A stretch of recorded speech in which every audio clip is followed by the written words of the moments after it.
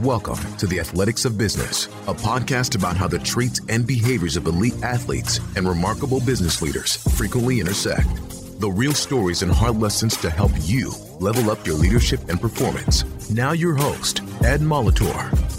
Welcome back to another episode of The Athletics of Business podcast. I am your host and CEO of the Molitor Group, Ed Molitor. And we just keep rolling along with unbelievable podcast guests. And today I'm so fired up to welcome McKeel Hagerty, CEO of Hagerty. Now, McKeel has an incredible journey, such an interesting story, as his love for cars began at a very early age, and he turned his parents' local insurance agency into an automotive lifestyle brand known internationally for its passion and commitment to the car and driving community. As I mentioned, he is CEO of Hagerty, has been since 1997. Hagerty is the world's largest provider of specialty insurance and hobby support to the enthusiast vehicle market. And during McKeel's tenure, the company also has evolved, this is so cool, has evolved into a leading automotive media company in the hub of the biggest car club in America, Hagerty Drivers Club, with more than 1 million members. From the beginning, McKeel has felt the responsibility, and you will get this sense and this vibe as you listen to him talk,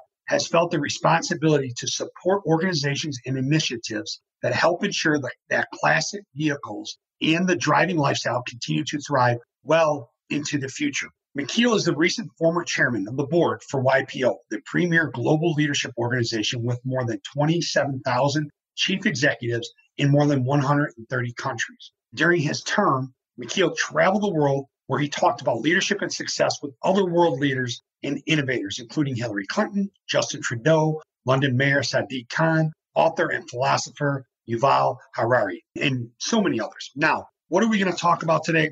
We're going to address what's going on as we recorded the podcast, which is the COVID-19, the global pandemic. And McKeel's going to jump right into what he has done with his organization, with his team, and how they are not just going through this, but they're growing through this. He's going to talk about how Hagerty is benefiting through the crisis by having built their culture on the idea of being a growth mindset company. And you'll love this. McKeel will talk about what it means to dig the well before you are thirsty and how that's serving them right now. We'll talk about why McKeel's first focus, once everything started, was to just get his people breathing. And you think about all the folks, over 1,300 employees that they had to send to work remotely. And his first focus was, he said, Ed, I just had to get them breathing again.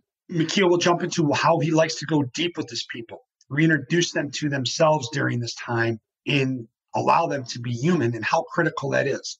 He will share the importance of realizing that you are not just leading people through the reality of the crisis, but you're also leading them through their fears and anxiety. And the last thing I'll throw out there that we're going to talk about is how significant it is. And listen to this, and this is no different than before the crisis, during the crisis, and what it's going to look like on the other side of COVID-19, how significant it is to embrace the fact that you're not just leading minds, you are leading hearts as well. I hope you enjoy this podcast with McKeel Hagerty. McKeel, thank you so much for joining us today on the Athletics of Business podcast. I appreciate you taking time out of your crazy schedule to be here with us. It's great to be with you. So many great things to talk about, but obviously right now we're in the throes of the COVID-19 pandemic, global pandemic. I have to imagine it's impacted your world quite significantly. And one of the things that you and I share a firm belief in is the fact that, we want to grow through this. We don't just want to go through this. So can you talk a little bit about how you're doing that with Hagerty right now? Yeah, of course. Happy to. And you're right. I think this is certainly impacting every sector, every industry, I'm sure every business in some way. Some, I think it'll actually accelerate change for the positive. For sure, some, it's going to be an existential crisis. And what, we're really grateful for is that for years, we have built our culture around the idea of being a growth mindset company. And you've probably read Carol Dweck's book, The Growth Mindset, about the whole idea of taking adversity and setbacks and even just growth and feedback and everything else as a growth tool rather than as a personal attack or on some limitation of yourself and your capability. And so our culture was built around the idea of, really going deep with people, even 1,300 employees, of developing one-page plans, personal mission statements, all of that stuff, not just showing up for a paycheck. And so it's really helped us have to pivot our organization, which is multidimensional. The bulk of our employees are still in the insurance operation, but a lot in media, lots in different parts of our business. And get them out of the offices and working from home and hoping our systems can hold together, with this big virtual test. And fortunately, after I think that first bit of adjustment and shock, we're holding our own and really grateful that we had done all of that work prior to this. Because, when you read a lot of the leadership stuff that's getting blasted out now, like I'm sure you're reading and I am, Right. Everybody will tell you that leadership through a crisis is really undersung until you're in a crisis. And, best I can tell, we've been on this 10, 11-year boom since the last financial crisis. And not a lot of leadership literature or leadership practices have been around how to respond to a crisis. So for me, you dig the well before you're thirsty. And I'm very grateful that, we've established this growth mindset perspective throughout. You just made a great point. And there's all this content going out right now, right? And you and I, you dig the well before you're thirsty. But I really believe that during this time, during this crisis, is when the ones who are paying lip service to their culture and to leadership and doing things authentically, I think they're the ones that are going to get exposed. And I think folks like yourself and folks like the great leaders at Hagerty, when you get to the other side of this COVID, and we don't know when that's going to be, whatever it looks like, whatever it's going to be, I think you're going to be that much stronger and that much better for it. Can you talk into that a little bit?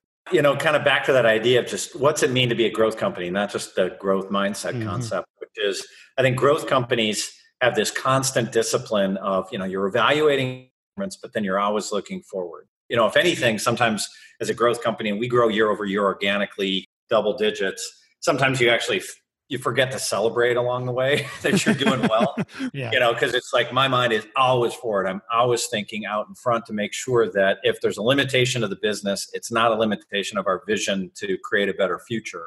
And so when you're in a situation like this and like the future comes slamming right up to the present, right? And you're not sure you're going to have a future, and your time horizon kind of shortens. It's tough for leaders who are, want to get out there and want to think about the future when all of a sudden you're worried about cash or something like this, or, cash management. And again, I still think that if you can reintroduce people to themselves as human beings during a crisis like this, you get them responding to you. You see in the war movies or whatever, and dramatic representations of a crisis or something terrible happening. And what do the best calm leaders do? Breathe, just breathe. And so one of the first things we needed to do, working remotely with this many employees, was I needed to get everybody breathing, because even my amateur reading about neuroscience was that, when people are freaking out and adrenaline is pumping through their bodies and are not, they're worried about finding toilet paper, they're not thinking about strategic plans or balance sheets or anything else. They're thinking about something else. And so, this little trick, I think, of taking the time just to have a quiet moment with your team. I started doing these daily videos out to the whole employee group saying, we're going to just take one breath together. And tomorrow we're going to take 2 breaths together. And it seems a little hokey at first, but you get people relaxed and you just tell them, it's going to be okay. We're going to get through this. I don't know how, I don't know when, but we're going to get through this and we're going to get through it together. But I need you to breathe so you can listen right. And if you're not breathing or you're taking shallow little breaths, you're not listening, you're not learning. We can't actually make the pivots we want to make if we can't do those things. So I've done a lot of my communication has been around just doing very human stuff, just organizing the basement. Are you making your bed in the morning? Are you sticking to your exercise routine? Have the habits that we talk about in our one-page plans held up, or which ones have broken down, and are you listening to that? So, I like to go deep with people because I think that that's how you get the best business performance out of them. In going back to, you reintroduce people to themselves and allowing them to be very human. And that's very significant. So how do you do that? How do you not only allow them to be human, but almost encourage them? Well, a lot of, I guess what I've learned about things like this and a lot of the reading and studying I've done about this, again, I started with just like the physical side. Are you sleeping? Are you exercising? Are you keeping your little habits? Are you drinking way too much at night? Whatever it is just say, hey, look, feeling fear is okay. Feeling afraid or feeling anger or feeling, whatever, like tough feelings, difficult feelings right now is very normal. That's human. Acting on it or acting in a really bad way on those negative feelings are where a lot of mistakes can happen. And, the beautiful thing about human beings is we have the ability to examine our own thoughts. We can have a thought and then you can think about the thought. And so if you can slow people down enough to say, hey, look, remember, we've got a brain for a reason. It's wired to keep us alive at a time of crisis or when tigers jumping out of the forest after us. We're not in a forest. We're watching things on the news. And while they may seem risky, we've got to slow down. We've got to breathe. We've got to do the physical stuff. So then you can do the real mental work to figure out the best way to respond. And for the leaders of an organization, it's even more important because you're not just leading people through the reality of your business crisis, you are leading people through their fears. Mm-hmm. And maybe you don't know when you're going to get out of it, or even if you can, but you're responsible for leading both dimensions. You don't just lead minds, you lead hearts. And this is, when it works. This is when that kind of effort pays off. Right. There's so much unknown, so much uncertainty. And as a leader, you're human as well. And I've always believed that a leader needs to be the face. Well, a coach needs to be the face his team needs to see, and when they need to see it.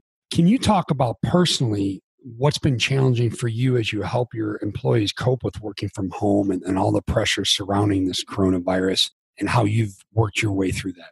Well, one of the first things we did was institute these kind of daily videos, just short little 2-minute, 3-minute things, what I was working on. I started a journal of kind of just leadership messages I wanted to get out.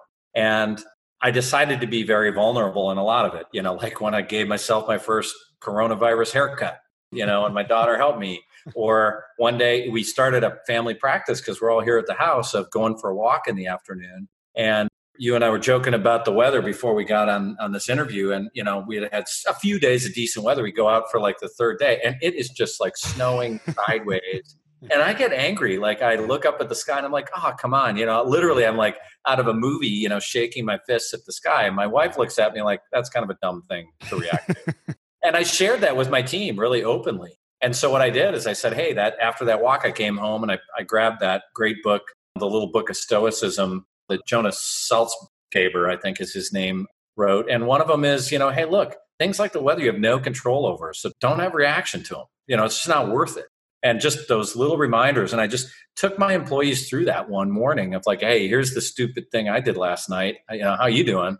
And I just think showing that vulnerability. My view is that trust in a leader is built by showing some vulnerability. That idea of the mythical strong person who just stands up and is tough and has a perfect vision for the future is a dream, in my view. You got to show vulnerability too, and then you can lead hearts and minds. I love that. And vulnerability is such a big piece of the puzzle here at the Molitor Group and what we do. Let's talk a little bit more about that. Some of what the outcomes when you make yourself vulnerable to your people, some of the things that happen on the other side of that. I learned a long time ago that helping people identify feelings is a way to get them through things. And I can't remember the consultant or whatever. I was at some YPO gig somewhere and this guy said, hey, when you ask somebody how they're feeling and they say they're stressed, that is absolute nonsense. He actually said it was BS, right? And I said, he said it's BS. Stress is a BS word that means what you should be hearing when somebody says, hey, I'm really stressed. What it means is don't really ask me how I'm feeling. Or it means I'm so frenetic, I can't even identify the actual feelings that I'm feeling. And so what a real highlight of someone working through difficult stuff is, can they name their feelings accurately? Is it, I feel vulnerable, I feel out of control, I feel angry, I'm literally frightened of this virus, whatever it is. Like, can you explain in more detail? The more words they can use to describe how they feel, you're getting them somewhere. You're moving them through stress. And that's how you work through vulnerability. Because, in this world where everybody is fearing their work review, their annual performance appraisal, you're supposed to not show your vulnerability. I think that's nonsense. I like it when people show their vulnerability, but I do it by saying, like, can you name your feelings with more accuracy? Can you tell me really how you're feeling? Because it'll tell you a lot more about them, and you can help them grow a lot more. Well, and that's just it, isn't it? I think when you make yourself vulnerable to your people and they realize that they can trust you, they're going to open up more to you. Like you said, guide them to identify their feelings, but that's going to get more buy-in. It deepens the trust and allows you as a leader to put them in a better position to be successful along the way. Spot on. I mean, that's just it. When people say, hey, I want to be greatly respected, then you have to say, well, you have to be respectable. And a lot of what I think is being respectable is you have pretty good daily habits. You kind of make the bed in the morning kind of person. Doesn't mean you have to be an uber geek about everything, but you tend to have a dependable way that you carry yourself even if you admit to fault, even if you admit to vulnerability. And then you show what those vulnerable things are. Hey, look, I'm having a tough time with this, or I'm really struggling over here with X, Y, or Z. And I think that it's the only way to create that kind of respect and that feeling of trust is to start by showing vulnerability first. And we don't know how long this is going to last, right? So you show the vulnerability, you're helping your folks grow through this. But where does your focus happen? Are you dealing in terms of sprints, like 2-week sprints, 1-week sprints, or how are you talking to your people about a time frame that might be different than what you were doing before all this happened? Yeah, and that is a great question, right? Because, we were fortunate that we were able to transition a good bit of our business, to just rely on our online channels. So we could work remotely, we could rely on online channels, but other parts of it were like all of our events, businesses, and all of our events just canceled. Our anything involved with recording television shows, anything involved with our media businesses, they were going to have to become virtual, which, like, to me, drops the quality very significantly. Advertisers were going to be dropping out of those businesses. Our drive share business, which is this kind of peer-to-peer, like the Airbnb of collector cars, that's just shut off, right? And so for a lot of it was, okay, first and foremost, are we going to survive this? You got to be asking those questions and you have to be answering them soberly rather than just trying to fix it. If I've ever made a mistake in my life in the past through these crises, is I start fixing before I understand how bad it could be or just the gravity of how bad it could be.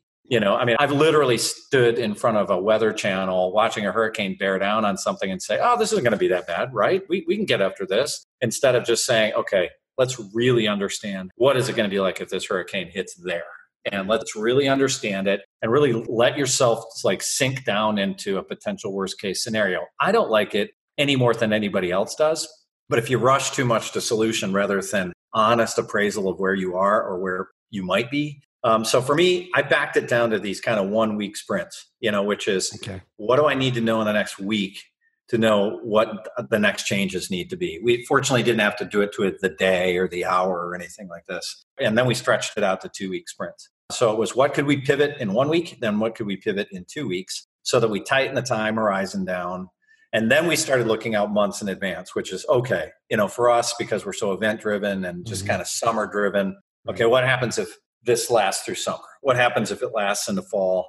What is it that we have to do to manage that? So I think, leaders in crisis get a very good handle on their feedback rhythm and then their planning horizon rhythm. And you can't just sit there and bury your leadership team in, not being explicit about your timeframes. And so for us, it was that 1 week, then 2 week, then multi-month sprints. So, as we talk about rhythm and we talk about the 1-week sprints, the 2-week sprints, one of the things that's so key to being fluid, though, is it's a fine line to walk, being fluid and having the ability to make decisions without all the information. How much does that come into play during this situation? It's the superpower of the best leaders. It is the superpower of the best leaders. It's the ability to make decisions with the least amount of information. That is just it. And now, there are probably different leaders in peacetime versus wartime. This is probably more like wartime because we're all kind of being attacked, or we're under siege, call it whatever you want to call it, use whatever metaphor you want to use. I think that idea of, understanding, again, not only your operating rhythms, but then understanding, okay, what is it that I have to be looking out at to figure out how to survive and then flourish. So, it's a challenge, but this is where you draw on the wells you dig. Well, exactly. And it's also where this amazing culture that you've built at Hagerty comes into play. Can you talk about that? Oh, thanks. Well, for us, when I first started in business, and I've been at this approaching 30 years, I thought culture was a nice to have. Hey, if you have a nice culture, it'll make it really nice. I didn't think it was essential, if not maybe the most important thing of the best businesses. And it wasn't until, I can't remember where it was, but it was back in the early 2000s that I saw some speaker at a conference from Gallup talking about how you can measure culture. And I've always been if you can measure it, you can get it done. If it measured, it gets done kind of a person. And I thought, okay, now I'm a believer. If you can measure elements of culture consistently and over time, you could at least benchmark what you could do going forward. So, we were a very early proponent of using Net Promoter Score, for example, just as that, kind of ultimate question of customer satisfaction. Right. And there's so much you can learn from that stuff because it forces you to, just kind of every time ask, for those who don't know NPS, it's that one question, or they say the ultimate question of customer satisfaction, which is, would you enthusiastically recommend us to a friend on a scale of 1 to 10? And then really only 8s, 9s, and 10s are counted in a really positive way. You have these kind of middle grounds, and then everything else is actually negative. So you can actually have a negative net promoter score. And it's a satisfaction rating that you can measure between industries. If you look at the insurance industry, the net promoter scores are pretty low, right? 30s, 40s. We're an 82, very high in just from an insurance standpoint. But we do a lot more than insurance, so it's not surprising. But I like that because that's one measurement of culture that now you can work on, whether it's in a time of crisis or a boom time. We also use the Gallup engagement survey process where you're constantly asking these surveys of people, do you know what's expected of you? Do you have friends in the office? Do you feel like you get regular feedback? It's a fairly consistent set of questions. But then I don't think you have to be obsessive about reading every Glassdoor review. I don't think you have to go for every award. We've been a great places to work business, year over year over year. And I like putting our business through that process because even just applying, getting all the feedback through the process, you can come back and say, okay, daycare keeps coming up year after year, and we do not have a daycare solution. So eventually this is just not something that you can choose to, because there isn't the right real estate to do it. You can't just choose to never do it. So that's one of the things that we will solve in the next year or two. So my view is culture starts with the willingness to measure it, no matter how ugly it might be. And then just basing it down like everything else we do in business and creating disciplines and habits around making it better. Now, were there any surprises for you at first when you just began to measure culture? I think that our impression that being nice is not the same thing as being kind. We're Midwesterners, and, that idea of kind of low on the conflict end, not running a real sweatshop type work environment. But I think people would have said we were really nice in the early days of the business. And you realize that it's more important to be kind, and sometimes kind means giving tough news to people or delivering honest feedback when they're not making it, because nice is an easy way to cover up a lot of sins. And what we discovered was we were just growing so fast that we would just overlook poor performance sometimes in people because it's like, well, you know what? We killed it again. We had another good year. We made money. Right. Let's get on with it. Let's just keep going. We never stopped long enough to sit there and go like, hey, but wait a minute. That team sucked. They were bad, or the leadership is clearly, not right there. So I think switching from a nice to a kind mindset and realizing that honest feedback, if kindly and clearly delivered, is the better way to build a culture. So along those lines, as you work on your culture and you grow it, we know today's workforce wants what? They want 3 things. They want to know that they're valued. They want to know that the work they do has meaning, that's important. And they want to be developed. They want to be coached, which you folks do all of that. So what is so key to you folks attracting the top young talent in the industry? Well, it definitely has a virtuous cycle to it, which is when you get known for doing all of those things. For us, the enjoyment of meaningful work has been a core value. The idea that every single person is going to know what's expected of them, that sometimes I feel we can do better. But, and then that last piece that everybody wants to be able to grow, we make it very, very clear. And I talk about it in and day out when I'm talking to people about culture, is that I don't believe in work-life balance. I think you get life, and some of life you're paid for and some of life you pay for. Yes. And that's it. And it's not about balance. It's not about anything. It's just, hey, you do need to have a place that you go earn some sort of income. My job is then to make that a place that you know what to do and that you can grow both in your personal life and your business life. And I think as you have, set aside COVID-19, more and more people, those balances of working from home now with all the technology we have, people wanting to do more and more things in their personal life that formerly would have never been allowed in a professional work environment.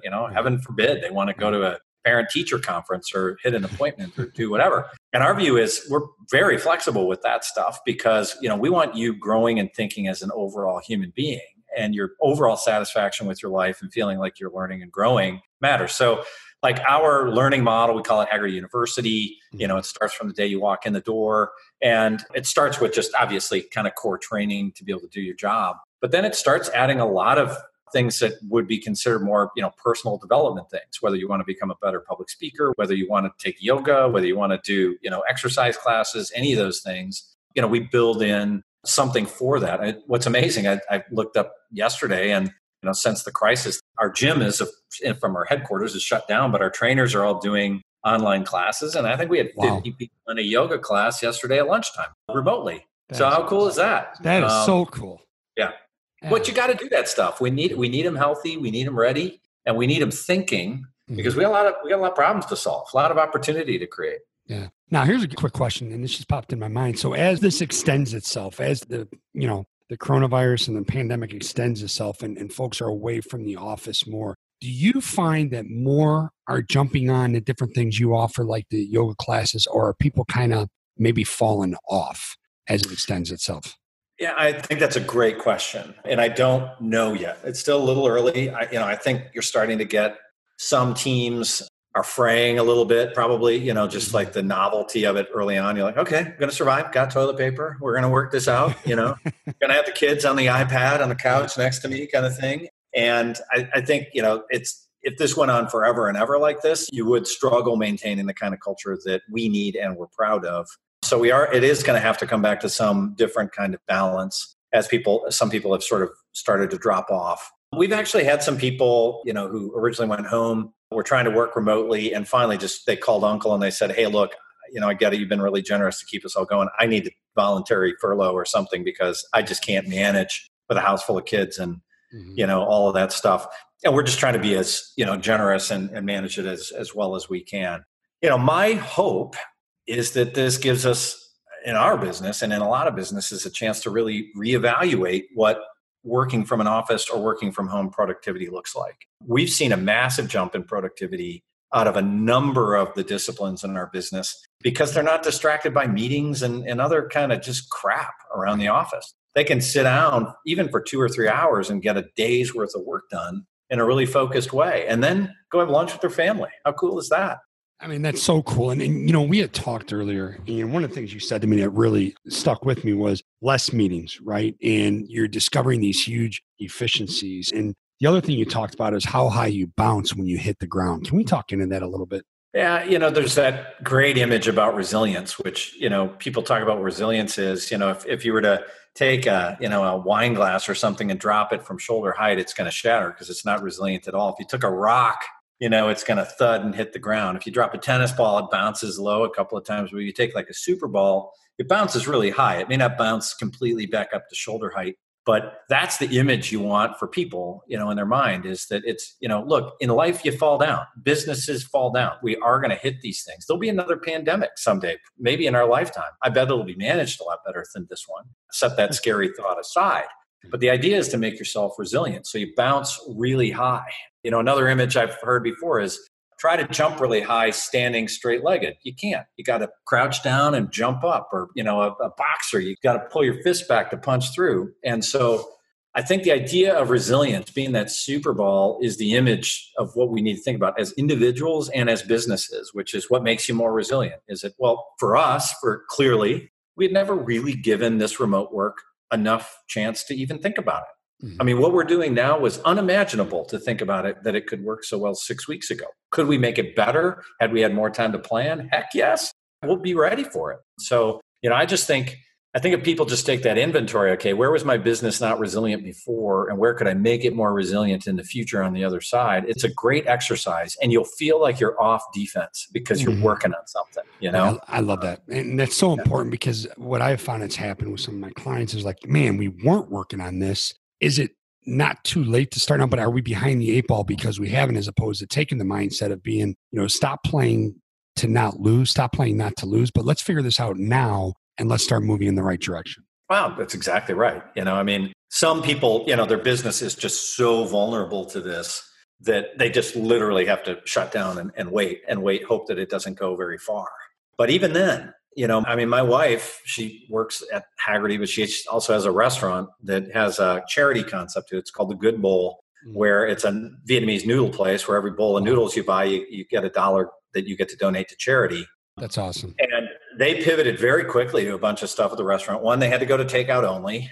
And then they shifted the charity model to help support hospitality and restaurant workers who were, being laid off everywhere. and allowing people to buy their tote bags so that they could donate $10 extra to hospitality workers. And what was interesting about it, because everybody's freaking out in the restaurant industry, is even just that creativity of thinking about what they could do. Could they reimagine the business on the other side? Mm-hmm. Or what could they do in the meantime? Like just the creativity of it was fun. Like I heard energy in her voice. It's scary, but you heard, it's like her evening job, right? To figure out with the restaurant team, like what in the world to do. Other things they learned is that people like to buy takeout and they buy enough for dinner and enough for leftovers for lunch the next day. They never would have known that had they not gone through this and said, well, maybe takeout's something we should focus on, and maybe we should create that one-day meal planning for the day after so people buy a little bit more. The order size is bigger. How about that? And they get one more meal out of it. I mean, it's awesome, right? That is. How about that? You know what I'd love to do, and you can just send this to me. I'd love to get the link for her restaurant and put it in the show notes and put a little something in there about what they're doing on the charity side during this pandemic. Yeah, will do. Yeah, I mean, it's a super cool model. And, nobody is dying to go into the restaurant business who's not in it. But she said if I could combine her two, passions, which was bringing great Vietnamese food to Americans and then charity, it's a pretty cool business model. That is really cool. I mean, you folks have done so much great work. And along those lines, you mentioned YPO earlier. Can we talk about some of the amazing work and the roles you've had with YPO? Yeah, I joined YPO. For those who don't know, YPO is a leadership organization for presidents and CEOs of kind of medium to larger size companies. And it's a 70-year-old organization, geographically based, about 30,000 members in 142 countries. I joined back in 2000, the West Michigan chapter, and it was like my masterclass in leadership because I got to know all these much bigger companies than ours at the time and really impressive business leaders and just good people. These are people who aren't just trying to make money. They're also trying to build their lives, their personal lives, their family lives into something really special. I found a lot of extraordinary people. And because of YPO, I can go back year after year after year and remember all the little things I learned somewhere, or some conference or something I went to. And it's why we're almost 50 times the size today than we were when I joined. But I got involved in leadership in YPO, and I kind of started in the Michigan and then the region, the Midwest, and then I got on the global board of directors. And then I was global chairman of YPO in 2016 and 17. And I traveled about 180 days in about a year and a half and hit 42 countries and met world leaders and amazing people. And what was cool about leading that organization is, one, it was a masterclass in leadership because every member you have to treat like a peer. Even though I was chairman, I couldn't force anybody to do anything. I learned how to influence people from a peer-to-peer perspective as equals. And that was a great just personal learning opportunity. Mm-hmm. But it also exposed me to all different types of leaders in different cultures, cultures that I never had interest in, even though I love to travel. I didn't have that much interest in learning from. All of a sudden, I'm like, oh my gosh, I'm about to do a 2-hour interview with President Paul Kagame, the president of Rwanda, who rescued his country from the worst famine and war situation ever. And now it's like a little mini Singapore. What can I learn from this guy? Mm-hmm. And so it was really a magical opportunity, wow, to not only up my own leadership game, but to get a network of, just global level leaders that, I was fascinated by, but would have never had a chance to actually meet. So I have to guess that some of the leadership lessons you learned in that master class of leadership helped you turn Hagerty from a small local insurance agency into a global market leader. Yeah, oh, for sure. It just all of a sudden I saw like, oh my gosh, there's so much opportunity out there. And again, don't let your own vision for your business be the limitation on it. I mean, maybe you don't have the balance sheet, maybe you don't have other things, but like, don't let your vision be small. Mm-hmm. In fact, one of my YPO trips, I traveled to Israel to this leadership conference, and I met the son of Shimon Peres, Kemi Peres. Shimon passed away the year before I went. And I asked him, like, what's the biggest lesson he learned? And he had this great quote his father was known for, which is the only thing he fell short on is he didn't dream big enough.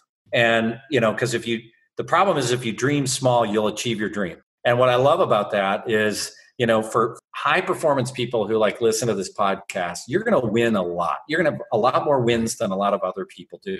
But if your vision of what a win is small, then you're always going to kind of have that little bit of a disappointment in, did you achieve enough? Did you go far enough? Right. And so I love that quote, which is just dream big, and if you dream big and you fall a little short, who cares? But if you dream small, you just never quite get there. And that's just one of, 100 things I learned, but feels right about now. It does. And speaking of that, let's talk a little bit about your journey. I'm kind of work backwards here. Could have jumped into this earlier, but let's talk about your journey and when you joined Hagerty and the vision that you had. First of all, what got you to jump on board, and then the vision you had and how that's evolved into bigger and better dreams, because you folks have grown exponentially. Oh, thank you. Well, this business started in the basement of the house I grew up in when I was a teenager. My parents had sold their previous little insurance agency and started this little, it was really meant to be a kind of hobby business for them to kind of last them through retirement. Mm-hmm. And it was growing okay, but when we got, and it actually started in wooden boats, but it got into classic cars pretty quickly. And, if there's anything that, I don't know what you feel about auto insurance, it sucks. Like nobody loves talking about insurance. It's a terrible industry from a sexy standpoint. It's a very good industry. It provides essential services, but it's not sexy. Mm-hmm. And so after college, I studied English and philosophy in college. I went to a Russian Orthodox seminary and got a master's, studied to be a priest. And then I pursued my doctoral work in ancient philosophy. Mm-hmm. And I was kind of slogging my way through my PhD work when,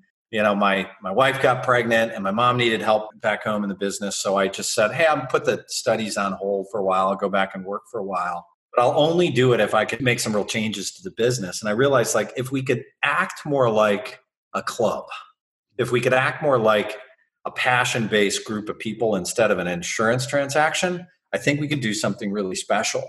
And can I tell a quick story about Nike? Because I know, Oh, absolutely. Please do. Yeah, I'd love it. So I was invited. I joined YPO a couple of years after I moved back. I went to this really cool branding seminar that YPO did at Nike. And we got to meet almost the entire C-suite of Nike at the time, but not Phil Knight or whatever, but almost everybody else. A lot of early employees in Nike.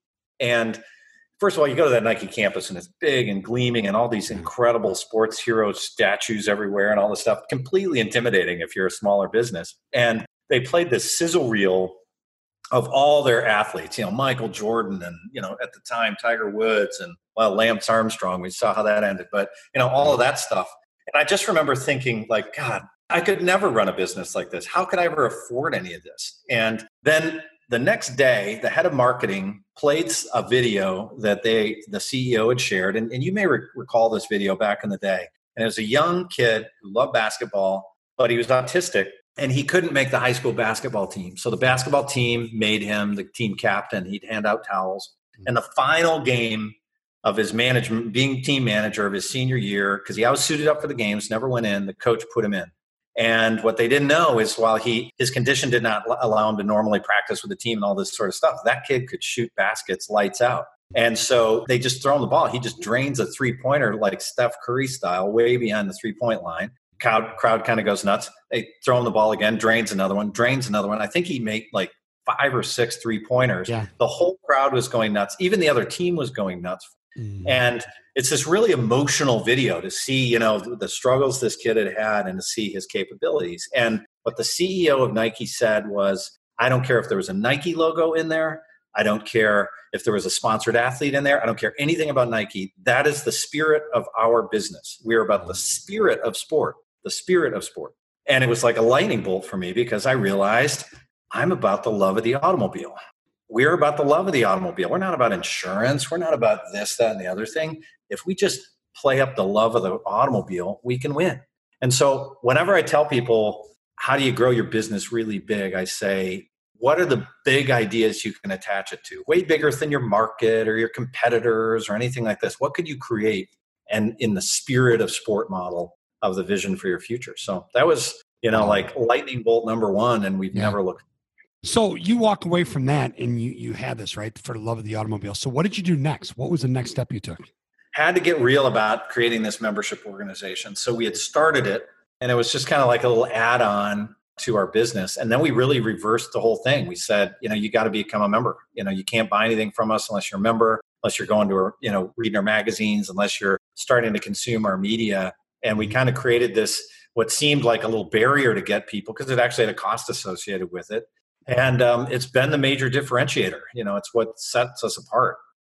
As I say, the best leaders in an industry don't compete, they create. We created a new thing and, just kind of left everybody in their dust. That was the next thing. I think then it was having the guts to go into some areas like creating a lot of experiences, again, around the love of the automobile, creating events, buying event companies, getting really serious about the data around our world, because there was not a lot of data around what it is we are about around the classic car space, collector car space. So I started just seeking, are there any data companies? Is anybody studying this with credibility? Because I just had this feeling that if you can get to own your data or own the data of your industry, you automatically have an advantage over everybody else. So, did a bunch of small acquisitions, and I mean really small, sometimes just hired somebody who is expert in the data, right, and started, creating insights around it. So, one of my kind of rules of innovation is what's the high ground you can seize? And for us, it was data. Because if I had data, then I could bury a competitor, but I could create more partners because I'd have the data. And so it's those are the next steps after the Nike lightning bolt moment, swoosh moment, I guess I should say. The swoosh, there you go. So I'm refraining from saying just do it. But anyhow, I digress. No, but an amazing story when you think about it, because you didn't go there probably expecting to have that moment, right? That moment of clarity, like what comes next. Or had you been messing around with that idea of membership before? Well, I had started it, but I didn't know how to sell it internally, right? So often, as leaders, if you have a little bit of a, kind of visionary streak, it's hard to translate that vision into anything for anybody and internally. And so you spend half your time just trying to convince your team that it's a good idea rather than, oh, there he goes again, off to another conference. What cockamamie idea is he going to come back with? And I get that all the time, but that was one of those that gave me something that I could.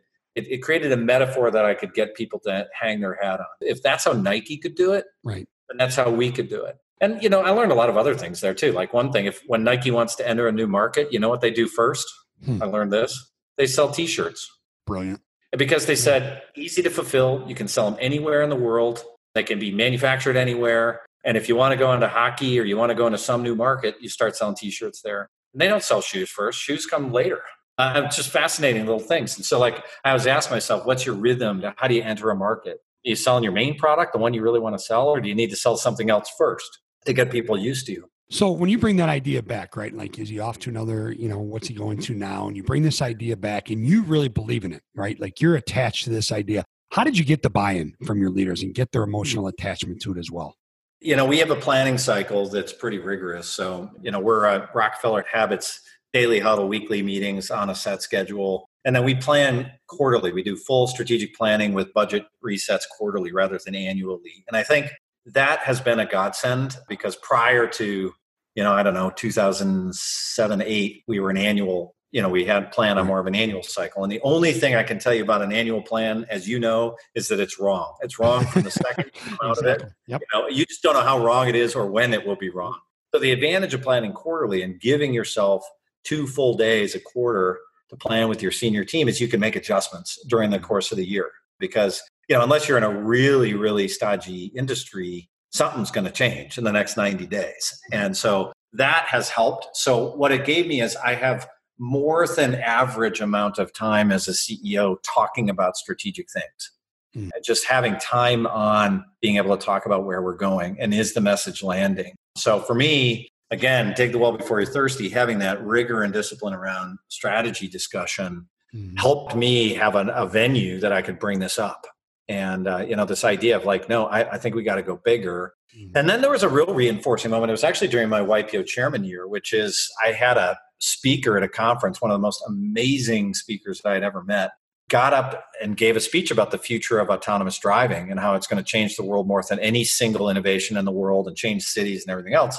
And when I introduced myself to him afterwards, gave him my business card, he said, "Hey, I'm so sorry, I'm going to put you out of business." Oh. And I'm like, "What?" And he's like, "No, seriously," grabbed me by the arm, looked me in the eye and said, "Seriously, you have to find something else to do. I'm putting you out of business. You aren't going to survive." And I thought, well, what a jerk, but I sat back and I was bothered by the conversation because I knew something about my business that he didn't know. I was not prepared for somebody to be that aggressive. Right. And what I realized is we got to pump up the volume on our message. And that was, we need a purpose. We need a real purpose to attach ourselves to. And after about a year of work, we landed on this purpose that, everybody's so worried about whether young people are going to like cars and whether driving will exist someday. And we believe it will in the same way that horses didn't go extinct 100 years ago. In fact, it's a $50 billion industry in the United States, is that we're going to be the company that saves driving for future generations. Now, that's not saving commuting. That's not saving, traffic jams on the 405. That's saving driving, the fun and enjoyment of getting out on a country road or out somewhere just to clear your head. And what would it take to save it? And what kind of organization would it take to save it? So, it started for us, one, with, do I have the image right?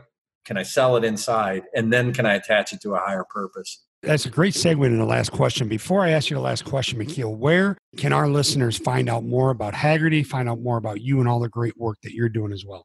Now, thank you. I really appreciate the time with you. You ask great questions. Like I said, I love your work. And I love, your incisive views of leadership, and appreciate the questions. So you can find out Hagerty at Hagerty.com. All of our media sites and everything all flowed off of that. So there's cool, fun car stuff to talk about. Some of my writings and blogs between LinkedIn. If anybody wants to find me on LinkedIn, I post most of my content first there, and then it all ends up residing on McKeel, Hagerty.com. So happy to connect with anybody through there or LinkedIn, and I love carrying on leadership discussions. So appreciate it very much. And you also contribute articles to some other platforms, don't you? Yeah, lots of other ones. I mean, I guess my time in YPO kind of made me a little bit of a, leadership junkie, and I love studying high performance leaders. So I write on it all the time. And, fortunately, YPO still asked me to interview some of these world leaders and folks. So we had to cancel our global conference, so I didn't get to meet a few this year. So I'm long overdue. But. Well, I've watched a couple of videos. I absolutely love them, which leads me to this last question. Is we talked about pumping up the volume, with your purpose, right? How do we, because we know we spend so much time telling folks, especially the younger generation, you need to be a better leader, but we don't spend enough time developing them in leaderships. How do you go about it? Let's get real specific. How do you go about pumping up the volume on leadership development at Hagerty? Well, first of all, the world needs leaders. We can't suddenly go a generation without having leaders who are, worthy and trying to make themselves worthy and capable of leadership. So I think there's some of it, it's just intent. People who want to succeed have to be willing to invest in themselves as leaders along the way. For me, it isn't important to get an education, all that stuff. Sure, it is, but you have to be willing to invest in yourself, because you have to be willing to get out there and do unique stuff. You are going to feel alone. And I'm a big proponent of developing the kind of personal habits of leadership. I'm a believer in meditation. I'm a believer in rigorous physical fitness. I'm a believer that you can outlearn your competition. So you better have an actual learning plan, not just read a book now and then. If you have degrees or want to get degrees, great. I don't think that's necessary. I think it's more about creating yourself as a lifelong learner so that you can outlearn your competitors. I just think there are these disciplines that leaders need to have, but it starts with that intent. I want to be a leader. I believe the world needs leaders, and I'm going to make myself into that kind of person, because what I love about the human mind, that the thing that I've learned about it all these years is it's a Swiss Army knife. It is capable of learning almost anything to a master level degree. You just have to set your effort to it and do it in a disciplined way. If you don't understand economics, well, learn economics if that's what you need to learn. If you need to learn finance, learn finance. If you need to learn global supply chain or learn another language to do business there, then learn it. That's up to us. That's up to you. What a great way to wind this down. McKeel, I cannot thank you enough. This was an amazing conversation. I wish we had more time. We could talk forever. Well, let's get together. We'll do it again sometime. Absolutely. Thank you so much. I appreciate it, and best of luck, with continuing to grow through this situation right now. Yeah, well, to everybody out there, stay healthy, stay safe, get yourself ready for the bounce. The world is going to need leaders out there to lead us through to a better spot. And I don't know about you, but I'm going to be ready for it. Amen. I appreciate that. Thank you for listening to the Athletics of Business. Be sure to give us a rating and review so we know how we're doing. For more information about the show, visit theathleticsofbusiness.com. Now, get out there, think, act, and execute at the highest level to unleash your greatness.